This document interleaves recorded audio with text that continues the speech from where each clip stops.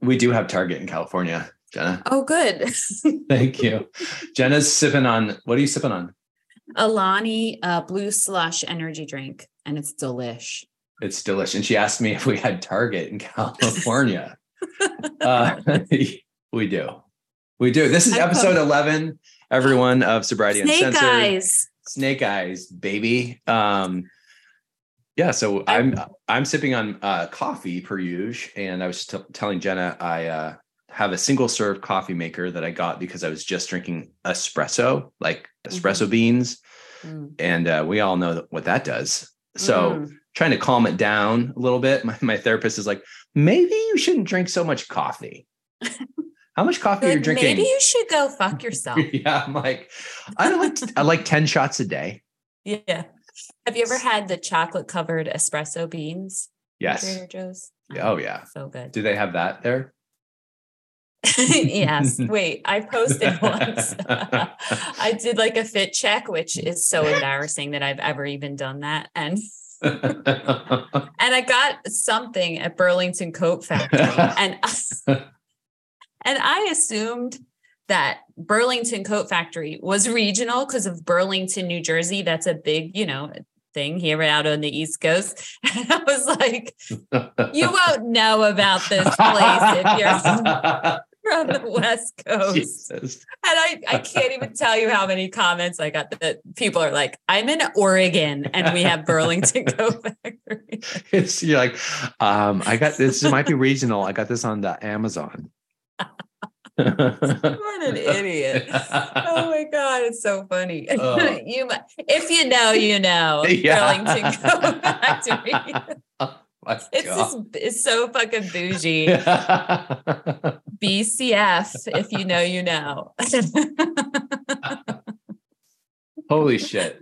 Well, we're right back at it. I had a question for you. I was thinking about recently, and by recently, I mean in the last year, I've reconnected with 3 old friends from college and talked a lot about like the glory days and the shame and the dark place that was college for me. So a lot of me, when I left college and I moved to California and sort of set up shop here, and most of my college friends stayed in the Northwest, I isolated. I just went dark. Right. I was consumed with my own drinking. I was really embarrassed about who I was. And I just cut them off, or they cut me off, or whatever. The feeling was mutual. Right. I've recently reconnected with 3 people. And we do we Zoom because we're old, and we do that every other week.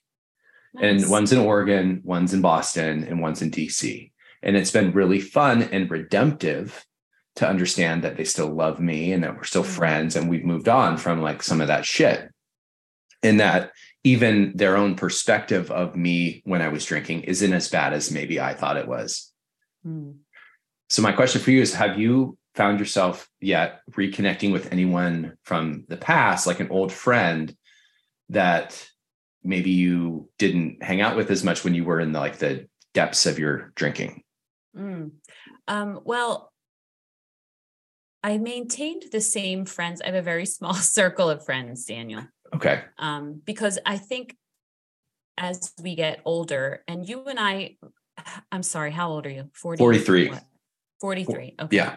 So we're both in our 40s. Right.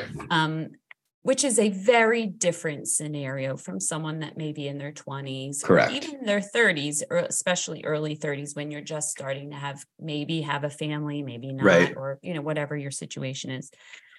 But we have similarities in that way. But I've always been someone who has had a very small circle of friends. Right. And I pretty much have the same friends as I've had for decades. Oh, okay. So I'm not someone that, I did stay in touch with my high school group. In fact, one of my best friends from high school went to the same college as I did. So we stayed friends from when I'm 13 years old was when I met her, and we stayed friends up until now. So that's 36 years we've been friends. Wow. Yeah. And which is awesome. And then we adopted a friend that we found in college, and it was like the three of us. And it's always been that way. And then a couple other ladies I met as an adult, but a young adult. So I always had just very few. It's kind of different for me. So no, I can't say that I've reconnected with anyone. I will say that my friendships have changed. But I have the absolute honor and benefit of being friends with people who want to support me and have actually talked about taking a look at their own habits, not as alcoholics, but just now they've been able to say, I mean, these are women I've partied with every decade of my life. Okay. Right. Like since a teenage, like one of the friend I've been friends with since 13, her first drunk experience of her entire life was with me. Okay. Like, just high school partying. I'm a year older than her, which in high school is a big fucking deal. Yeah, it is. In your 40s, it doesn't matter. But, I was a senior, she was a junior, and I had some friends that were even a little bit older. Ooh. So, yeah, scandalous. Okay. Yeah. So we went through so many party experiences together. Now, our dynamic has changed. I'll talk about her specifically. Our dynamic has changed because she is very sensitive. She's one of the more sensitive people that I'm friends with. Okay. The others are like, okay, cool. I'm so happy for you. And they're willing to kind of just like hash it out, talk it out, and talk about their own stuff. She's a little bit more like the one that's like, are you going to be okay? Like she's a very kind of maternal and, concerned and very sensitive, almost overly sensitive about what she exposes me to. So for example, she sent a TikTok to me and our other friend, and it was these three friends fall down drunk, being goofy, falling down. It was hilarious. Okay. And it brought back some beautiful memories of some of our debacles we used to get into. Cause that was us in college. We'd walk around town because we went to college in a small town where you could walk at, everywhere off campus. You could just get right into town. And, so many wonderful, beautiful, funny memories of us experiencing that as what we would describe as typical college students, right? Before my habits turned into how they ended in my 40s. But she's hypersensitive to the point where she's apologetic about, so she sent this video and then she texted me separately and was like, was that too much? Is that okay? Does that hurt your feelings? And so my gut reaction is to be like annoyed. My gut reaction is to be like, come on, like, really, do you really think that's going to bother me? Like, but then I really have to reel it in and remind myself that she has no clue what it is like to go through what I've been through. And all she's doing is trying to be extra sensitive. Correct. But what bothers me about it is that at her expense, like my circumstances are changing her reaction to things. Something that would be light and funny to her before is now like a source of stress. Like she is nervous about having sent me something like that, or almost probably even kind of forgot that was something that, but she knows me better than being someone that would be like, how could you send me that? Oh my God, I can't think about it, because that's not how I am. I savor those memories. I absolutely love them.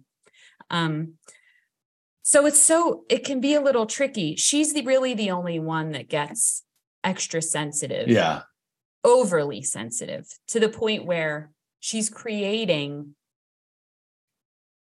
more drama about it than is necessary, because I'm just whatever about it. I'm the same person I was, I'm not the same person I was, but it's still me. It's still Jenna. It's still I appreciate those memories and that kind of like hysterically funny scenario. But do you appreciate that she's at least sensitive to it rather than ignorant to it? Because I've had some people who have no clue and they seem to have no bedside manner, right? Yeah, and that is so funny because they're two extreme examples. Like she's overly sensitive where I feel like it can't be left unsaid. Like it always has to be acknowledged. And then you're talking about people that are like, I don't fucking care. I'm going to keep doing what I'm doing. Right. Not even acknowledge it at all.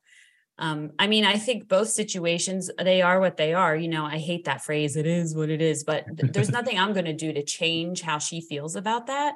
I just have to kind of have my feelings about it on the side. To her, I say, oh my God, no, of course not. It's amazing. I love it. I savor those memories. It's a beautiful thing. Please keep it coming. Like I love thinking about those times together, but there's no doubt that relationship has changed as a result of me getting sober. I mean, all your relationships change when you get sober, and not all of them are, not all of them maintain, not all of them stay the same. I mean, as far as like how you look at each other or how you treat each other or how you're treated as the recovering alcoholic. So I haven't even just like the numbing, like I was so social when I was drinking. I was always up for anything, anywhere, anytime, really always laughing, like really, I call it my resting sober face. It took me a while to figure out who I was without alcohol and how was that congruent with all of the moving pieces in my life. Right. But I guess my lesson learned was that I assumed that there could be no redemption, or that like, because I had made mistakes in college or and when I say made mistakes, I mean, just being like, just drinking too much. Like I didn't like do anything to anyone. There's no drama there. It's just like that when I felt like I needed to close the chapter to that book and like cut everyone off. And that was just like the shame of it. Right.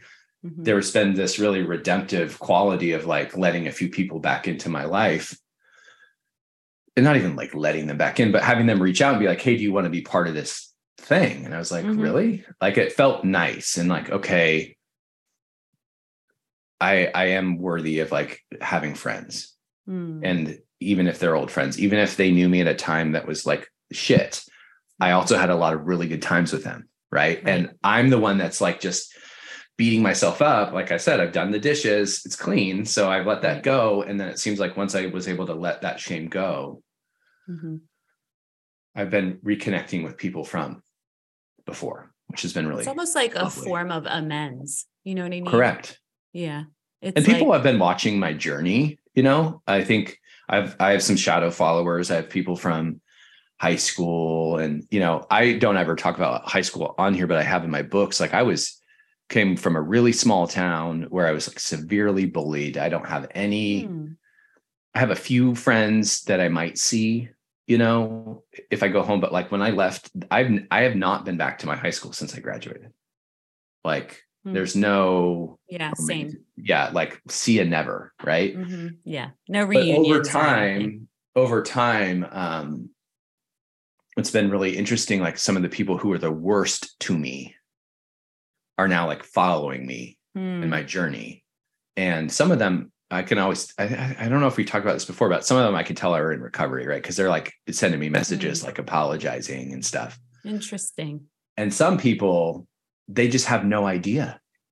They're like, oh God, you're doing so well. This is great. And I'm like, are you the same person? Yeah.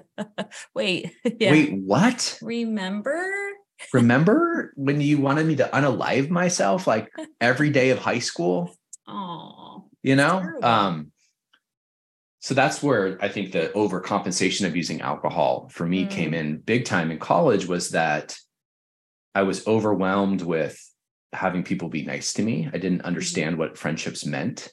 I didn't understand what it was like to have people like want to hang out with you and want to like talk. Like I didn't know how to interact. So I relied heavily on alcohol because that's made me more fun, less stressed out. And I was like, I was never popular in high school, so I'm just going to go way over here and just be like, hang out with these really popular people and just be like at the top of the food chain. Right. And alcohol was like that main ingredient that I leaned on. Mm-hmm. So that was the first years of college. And then I kind of changed friend groups halfway through college because I had significant mental health scare, and my popular friends were done with me. And I don't have any contact with those people at all. We're all in the same fraternity and larger friend group, but like half of them have just like cut me off. And I'm sort of reforming friendships with the other half. So it's been interesting. That's awesome. It's such a process. I mean, it's so easy when you're in your 20s to think, these are my friends. Like, and that may be the case. It was for me because I have the same friends I've had pretty much my whole life. Right.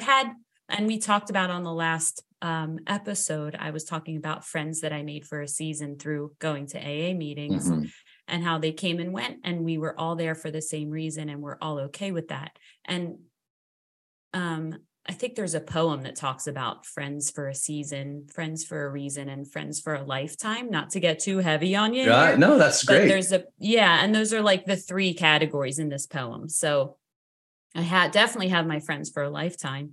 And then reason and season, those both applied to my AA friends. Right. They were there for a reason and temporarily. And I was someone that cycled through, I wouldn't even categorize them as friends, really. I think they were just people that wanted to have as much as fun as I did, or happened to have the same circumstances as I did, or I happened to be in the same circle as I was, but they weren't necessarily someone that I created any kind of deep connection with,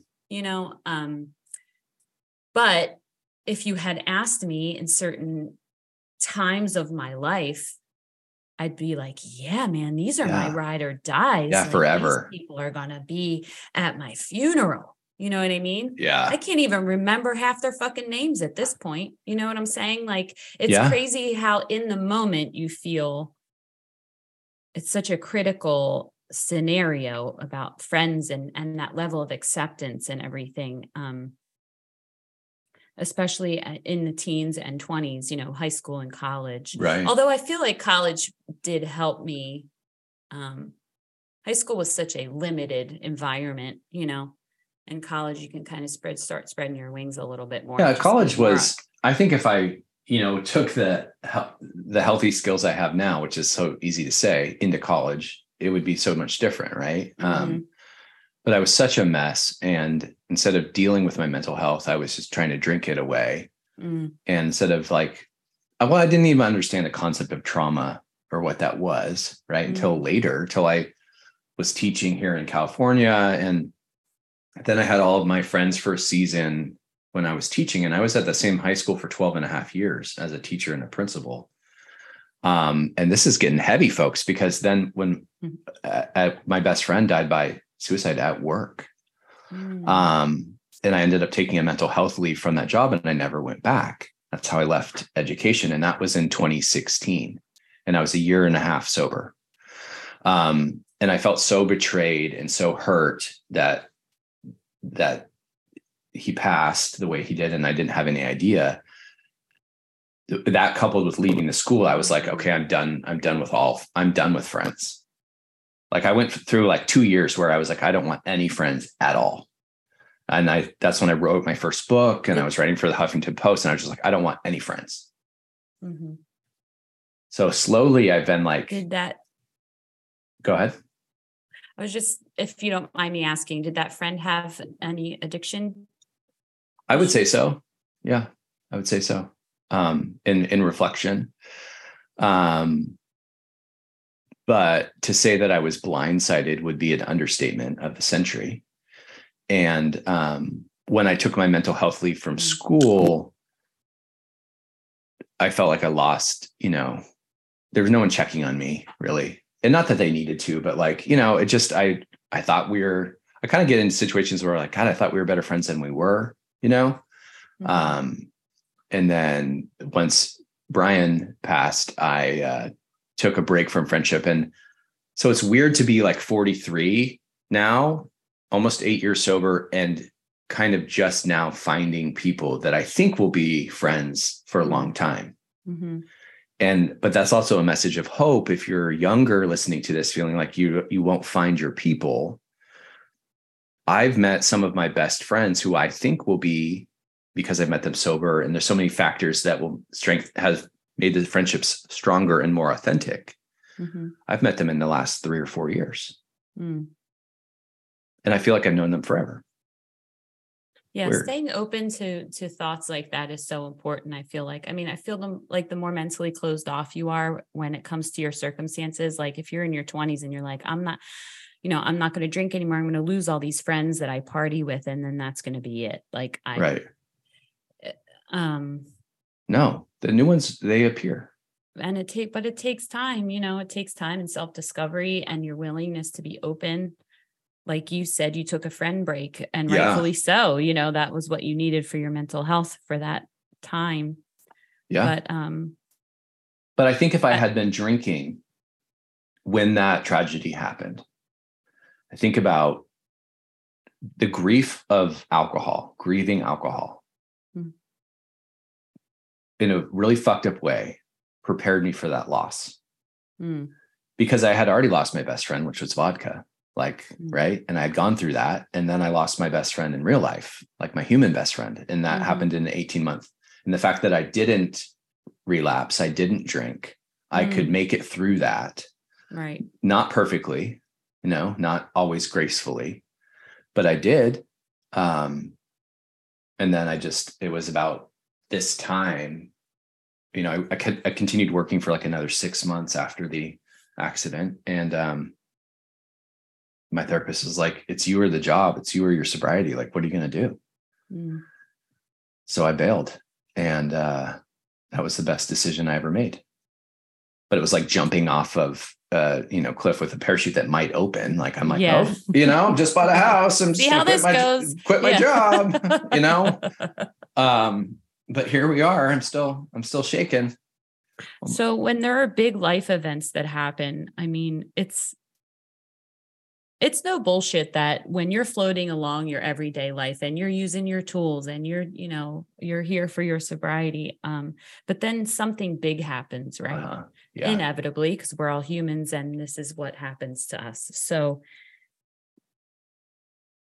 I want to ask you, when you lost your friend, and you're saying you got through, not always perfectly, but you got through. Mm-hmm. What do you mean by that? What were some of the things? Like, did you get close? Were there times when you wanted to say, just fuck it? Or I was more concerned about my own wellness from a mental health perspective and a self-harm perspective than drinking. And I just felt very claustrophobic in my life in all ways. I didn't know how to handle the pain. So the mistake I made was like, oh, I'm fine. I'll just keep working. I don't really need to go to therapy. Like, everyone get away from me. I'm fine. Right. I got this. And then slowly it was eating me on the inside, where I knew that I couldn't regulate.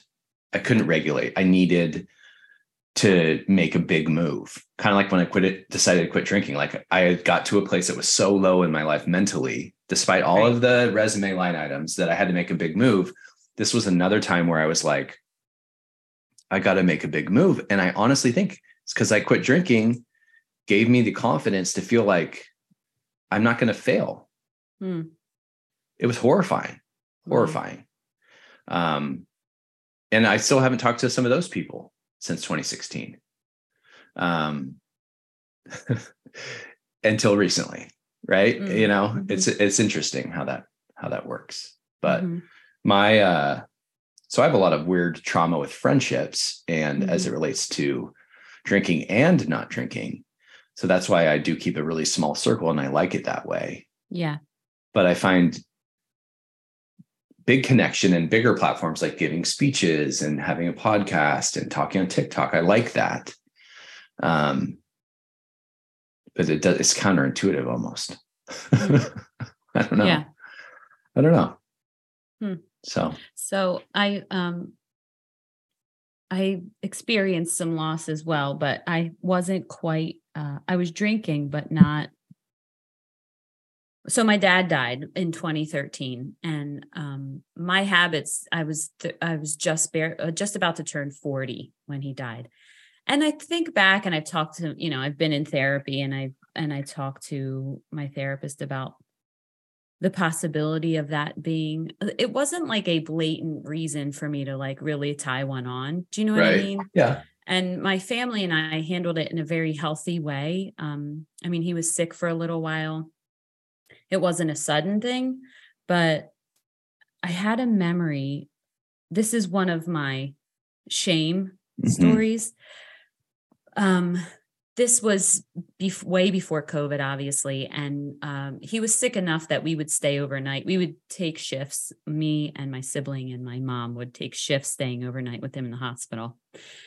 Because he was very prideful, and he'd rather one of us help him if he needed help with something versus the staff. And that wasn't something we were going to change about this man's personality. We weren't going to talk him into letting somebody else help him. So, and we were there for it. And thankfully, we were all available to be able to take those shifts. And I smuggled a bottle in my overnight bag. They're not checking. There's no, it's not like an airport.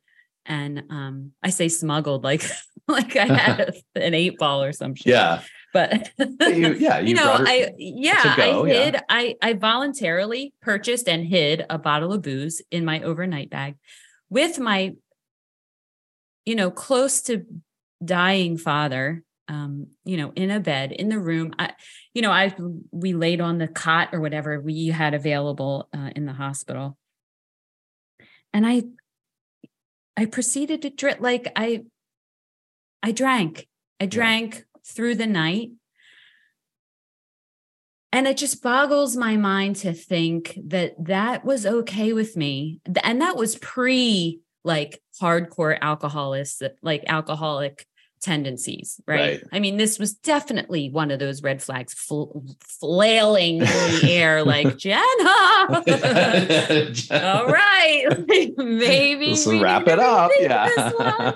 I mean, that could have gone really wrong. You know what I mean? What if there was an emergency? I mean, at least he was in the hospital, but like, I replay all of the what ifs. I hate that fucking what if game. I really do. And it could have, sometimes I think, why wasn't there something that went really wrong for me in that moment? Like, why was I able to get away with that? Like, why was I worthy of getting away with that? You know what I mean? It's such a mind fuck. But I think that there's wisdom in the wound, Jenna, because you've been able to create a platform where you're helping so many people. Oh, that's nice of you to say. Thank you. That's why. If you could see how intently Daniel is staring at me through the Zoom right now. No, I love it. It's very reassuring. I mean, it's such a funny, it's this weird mental battle. It's like, I'm almost grateful for that memory. Although no matter how much it hurts me to think of what that moment meant and how it really should have been different. I mean, there were many nights that I stayed with him and I didn't bring a bottle every time. Right. But, I dismiss it as you were dealing. That was your way of dealing. That was coping, your way of coping. Yeah. And don't be so hard on yourself. But I'm grateful that I have that memory because it reminds me that, and that was like I said, that was I guess I would say that was like, I don't know. The beginning. The beginning of the end. The beginning of the end. Yeah. Yeah. Yeah. The very beginning. Yeah. When I think red flag, the smuggling and the hiding is, that's huge. That's when it really shifts. Right. That's for me. I'm drinking a sparkling water, but like this would always be filled up halfway with vodka and halfway with sparkling water. So I could just be going about my weekend or my afternoon. Right. And that's not normal. I look back on that like, right. Yeah. That's not normal, but I do think it's important to have that's an example of prioritizing alcohol over other people that you love dearly. And that's really hard to think about and talk about and face. Right. But there's opportunity there in the recovery to be able to not make those choices again and have a corrective experience and make a new memory. And also, why does our brain want to focus on the like 21 nights that you didn't, right? I'm just making up a number, but like, you know, and you're just going to think about that one. It's good to acknowledge that one. I say like, hold yourself accountable, but don't hold yourself hostage. Because that emotional hostility churns, for me, it churns emotions that make me want to drink or make me want to self-harm or make me depressed. Right. So there's that fine line between holding yourself accountable. I got to learn from that, process that, say it out loud, tell someone, right? Those things for me are important. And then I have to let it go. Or I just ruminate on it forever. That's really good advice. Because even with these college friends that wanted me to be in this group, my initial instinct was to say no. Not because I didn't want, but because I didn't think I was worthy. And I didn't think they must not really like me, or I was afraid to have someone bring up the past or, you know, whatever. But I'm so glad I said yes. Yeah. What if you had said yes, and then how would you have handled it if you said yes and you're like, oh, God damn it. Like, oh, I don't want to be here. You know, I don't like how I'm feeling, you know, that. I'm pretty good at having what I would call a courageous conversation and just calling it, if it walks like a duck and quacks like a duck, you know, I would have done it gracefully. But again, I feel like when I've taken healthy risks like that, more times than not, it's ended up working in my favor. And we talked about, even on previous episodes, like future tripping, like overthinking, going somewhere, overthinking, thinking of all the landmines. And that's important. But it's not necessarily, you can also think about best case scenario. True. And how funny is this? They're texting. We have a group chat and I'm getting a text from them. Right the universe now? is, the universe is That's awesome. on fire, isn't it? But yeah, grief, I've discovered grief. My most significant grief has all come in sobriety. And well, that's not true. My grandparents, I was very close with both of my grandmas. They both lived well into their late 90s, as did both of my grandparents or grandpas. But they both died, passed away, you know, when I was drinking. And I just remember like soul sobbing at night and crying because I was like so drunk. Yeah. Not that I wasn't sad that they died, but bless you. You know, I was, but it was like, it was so fucking commingled. Whereas then I had some very significant losses after, and it was so sad and so dark and so deep, but I moved through it so much differently with more grace and more fortitude. And because I could keep the main thing, which was the grief. It wasn't all the other bullshit of alcohol. Right. Isn't that interesting? And you use the word grace, and I think that's so appropriate. Think about when, and now I don't know if this ever happened to you, but it did to me many times. I mean, it's not as heavy, anywhere near as heavy, but the tears that come along with alcohol in any situation. Oh my God. Yes. I mean, you know, you have a fight with the hubs, you know what I mean? Or you have a friend who, you know, you're blubbering idiots at, you know, together, and you just, the tears start to flow, and it is nowhere near how you would be behaving as your authentic self. Correct. Nowhere near. People say, oh, booze makes the truth come out. That is bullshit. Booze does not make the truth come out. Booze turns me into somebody.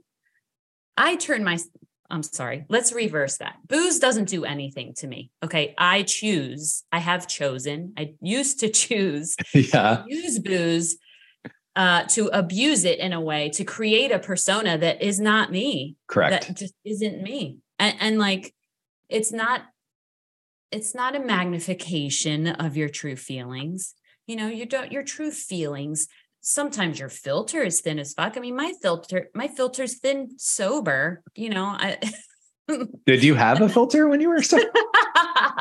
Or when you were drinking? When I'm drunk? Yeah, barely. But yeah, I think it's definitely an enhancer of all. I mean, I remember watching, this is so fucking random. This episode is really random, by the way. It really is. I like it. I do too. I was watching Big Fish. Have you ever seen that movie, Big Fish? I know what you're talking about, but I've never actually really artsy seen it. Movie.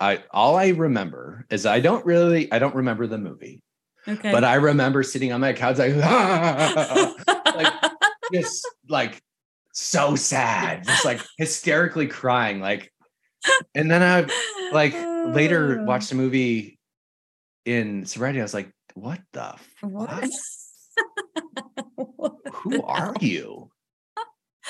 That is it's so true. It's so true. You're like, so for me, it was like, okay, yeah, this is a touching movie. Yeah. Takes a lot, you know. Yeah. Like, oh my God. Just like by myself on my couch with my vodka. Yeah. Vodka and I watched a lot of shit together. You watched a lot of, have you had to rewatch? I've had to rewatch a lot of stuff I allegedly loved. I know. Or hated. Yeah. That was so bad. Yeah. But, you know, back to grief. Sorry, I know we are bouncing around. But that says a lot about the tears that I shed over and over and over again in grief with alcohol in my system. Like, I mean, it is what there's that fucking phrase again. It is what it is. That's just, and that sometimes that phrase is apropos. So, you know, there's nothing, I'm not going to go back and redo all that, but I can't sit here and regret all of those tears just because I had, you know, I was feeling what I was feeling in the moment. Do you know what I'm saying? It wasn't. I agree, but I feel like alcohol made my tears times 2. Yes. Agreed. Yes. I think it just made it like, okay, you're crying and you're already crying, but the vodka's like released the Kraken and you're unhinged a little bit because alcohol is a depressant. And shocker, when you use it every day, you feel a little bit depressed, right? So it was already layering on top of that. So I feel like it was tears times 2 for Drunk Daniel, which my wife calls the sad clown. Because I would go from like this to like, oh my God. And she'll be like looking at pictures and she'll be like, oh, sad clown. Yeah. Like burn that. Yeah. Actually, a couple people recently have asked me for drunk photos of myself to post. Why? I don't know. I think that they want, people ask me for that also. The only difference with me is I probably weigh a little bit more, but it's not like I, you know, was on, I think alcohol is a drug, but like I wasn't, before and after is not going to be as dramatic as you think. Yeah. It's not like move that bus and then all of a sudden I have fucking veneers and shit. Yeah. Like I'm kind of like look like the same person this isn't the Swan. Have you ever seen those mugshot pictures of like meth addicts? Yes. And then they show them now. And like, that's a pretty amazing transformation. It's not like that for I have a friend, folks like us. I have a friend, Maggie, who, and she wouldn't mind me sharing the story, you know, was on some real shit, some hard shit. And she has a mugshot that she made into a t-shirt. That's her mugshot. And it's so fucking hardcore. Wow. She's, you know, beautiful. But she's like all bloodied and she has like a shaved head and she wants to fucking like cut a bitch, you know? Oh God. And I'm like, okay, well, yeah, that's a before and after picture. Yes. Yeah. I think you'd be pretty disappointed if you saw a picture of drunk Jenna. It's me with shorter hair. Yeah. Like it's me with like highlights and puka shells. Like Jesus. More Abercrombie. Oh like, God, really... Daniel. Abercrombie model. Yeah. Frosted tips. Frosted, that's such an 80s term. Yeah, right. Frosted. So oh my God. I do want to say this. I'm going to bring you down. I'm going to bring you back down. All right. I do have some fear associated with the challenge of a big life change, which is inevitably going to happen at some point in my life. Right. I'm not trying. I'm not looking. I'm not like bring Looking it to make on. one, I'm yeah. not testing the universe. I'm just saying, I had someone once ask me, how do you think you'll react if something big happened in your life? And my response was that, again, that's the what if game. Mhm. And I think we put so much unneeded pressure on ourselves with the fear of a relapse associated with something like that. Yeah. Right. Yeah. So, I mean, it's hard for me to say, and again, referring to future tripping, I have no idea, but I will still be sober. I will still be the sober version of myself, Right. regardless of how that looks, regardless of how I decide to cope with that, whether I take the wrong road in my mind, what I think to be the wrong road, whether I take that road or not. Right. It doesn't eliminate everything I have worked towards as a sober person. Well, and I think that you're so, like I always say, sober is a superpower, and that drives people fucking crazy because it sounds really dumb. Cheesy. And yeah, like I that will not be a t-shirt, but I honestly have faced the biggest life changes, career changes, and had the most significant loss in sobriety. And I believe, and I know even in this big transition I'm in right now with my professional stuff, it's not as hard as quitting drinking. And I always go back to that. It's you not mean as dealing with what yes, you're dealing whatever with, it is, loss or whatever it changes. is, it's not as hard as quitting drinking. Wow. Because that's something that I've had to maintain every day, because you don't just quit drinking one day and be like, okay, I'm done. Like I think recovery is a process, not a destination.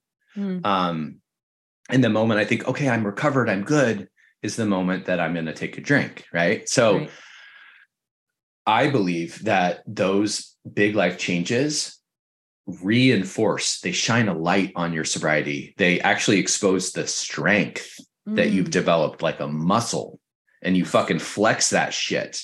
I love that. Not that it doesn't hurt, not that it's not sad, not that it's not all of those things. It's going to hurt either way. It's going to hurt either way, but that is when you don't understand. I think that's when it becomes clear for me with that I'm like, fuck, I'm strong. I'm stronger than I used to be. Like I got this. Not in an arrogant way, but not tears times two. Right. Different. So. Yeah. That's so cool. I love everything you just said. Thank you. Daniel, I still learn from you, my TikTok friend. TikTok OG. I'm definitely going to frame those messages someday for you. Yeah, please. When we get 1 million downloads, I'm going to post that DM exchange. Yeah, I would love that. And speaking of, we would love if someone wants to sponsor us here on Sobriety Uncensored. We are up for ideas, right, Daniel? Yeah, open to suggestion. Yes. Open to suggestion. Hit us up. How would said person do that? You can email hello@pattersonperspective.com. There you go. Yeah, that's the easiest way to slide in.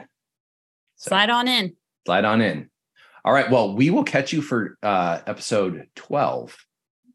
Hang in there, everyone. Dirty dozen. Dirty dozen. Keep going. All right.